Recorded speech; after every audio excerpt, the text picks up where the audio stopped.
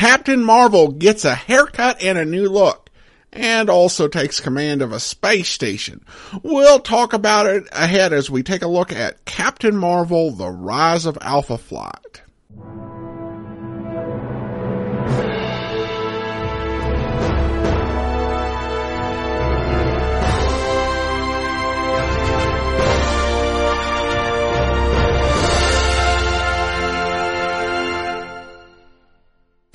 Welcome to the Classy Comics Podcast, where we search for the best comics in the universe. From Boise, Idaho, here is your host, Adam Graham. After a critically acclaimed, if not always commercially successful run on Captain Marvel, Kelly DeConnick left the book, and the series was taken over by Tara Butters, who wrote the Agent Carter series. So we'll take a look at what she did in this book, Captain Marvel, Rise of Alpha Flight, which collects issues 1 through 5 of the relaunched Captain Marvel series.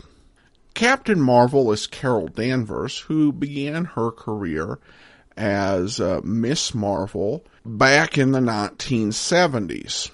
We reviewed Essential Miss Marvel Volume 1, talking about that series.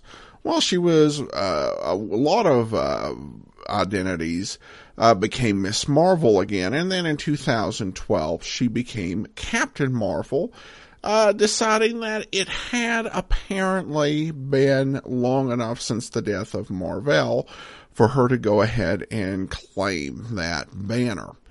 And she's been Captain Marvel ever since 2012. However, it's been a bit of a rough road. She has had a total of 5 different series.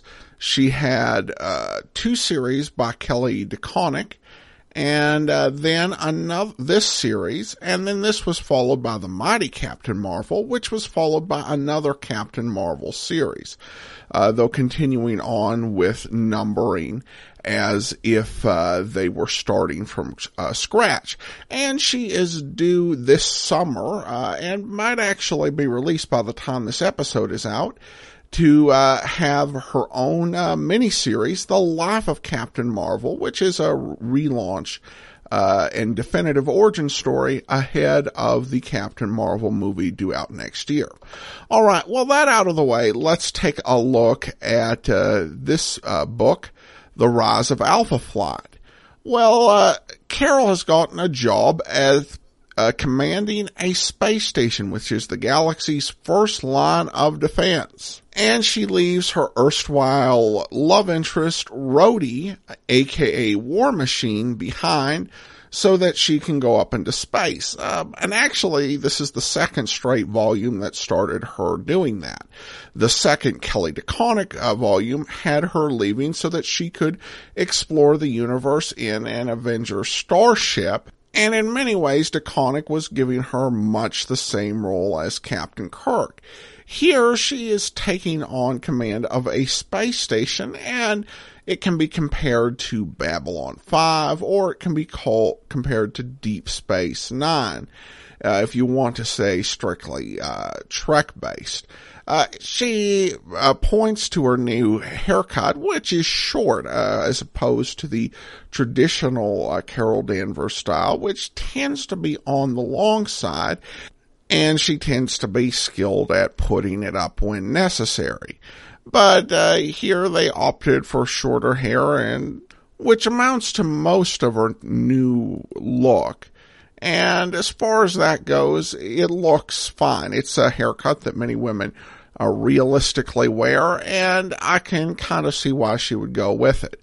So she arrives on the space station, which is staffed by the Canadian superhero team Alpha Flight. On the space station, she runs into her biggest challenge, which is her first officer, Lieutenant Commander Abigail Brand, who is doubting her fitness and whether she's up for the job, particularly with the heavy diplomacy. But thankfully for Captain Marvel, instead they encounter a ghost ship that happens to have the Holostar on it, the symbol that she wears on her chest, and she starts having visions of the original Marvel of the Kree. Well, overall, I thought the best character in this book was Abigail Brand. There were at least a couple different sides to her personality, and she tended to be the most interesting and unpredictable character in the book, with a lot of twists. Some people have said her general style towards Carol is passive-aggressive. I don't really see it that way. I think she has doubts and she wants to assert her own independence, but ultimately she never lets that get in the way of doing a good job. So I thought she was, again, the highlight of the book character-wise. The art throughout is decent, and I think the story is not bad either. It's kind of like an average episode of Deep Space Nine, and maybe a slightly below average episode of Babylon 5.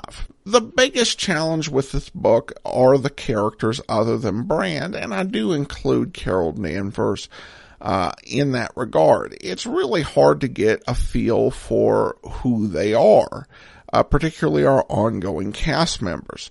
It doesn't seem that the writer really can have a sense of when to do character moments to help our audience really appreciate the characters. This is true if, like me, you've never read Alpha Flight. Now, you might get more out of this book if you were a fan of this Canadian superhero team, but it's not particularly accessible to expect the comic to go like that. With multiple characters around, you can't develop everybody, but you could have done more than was done.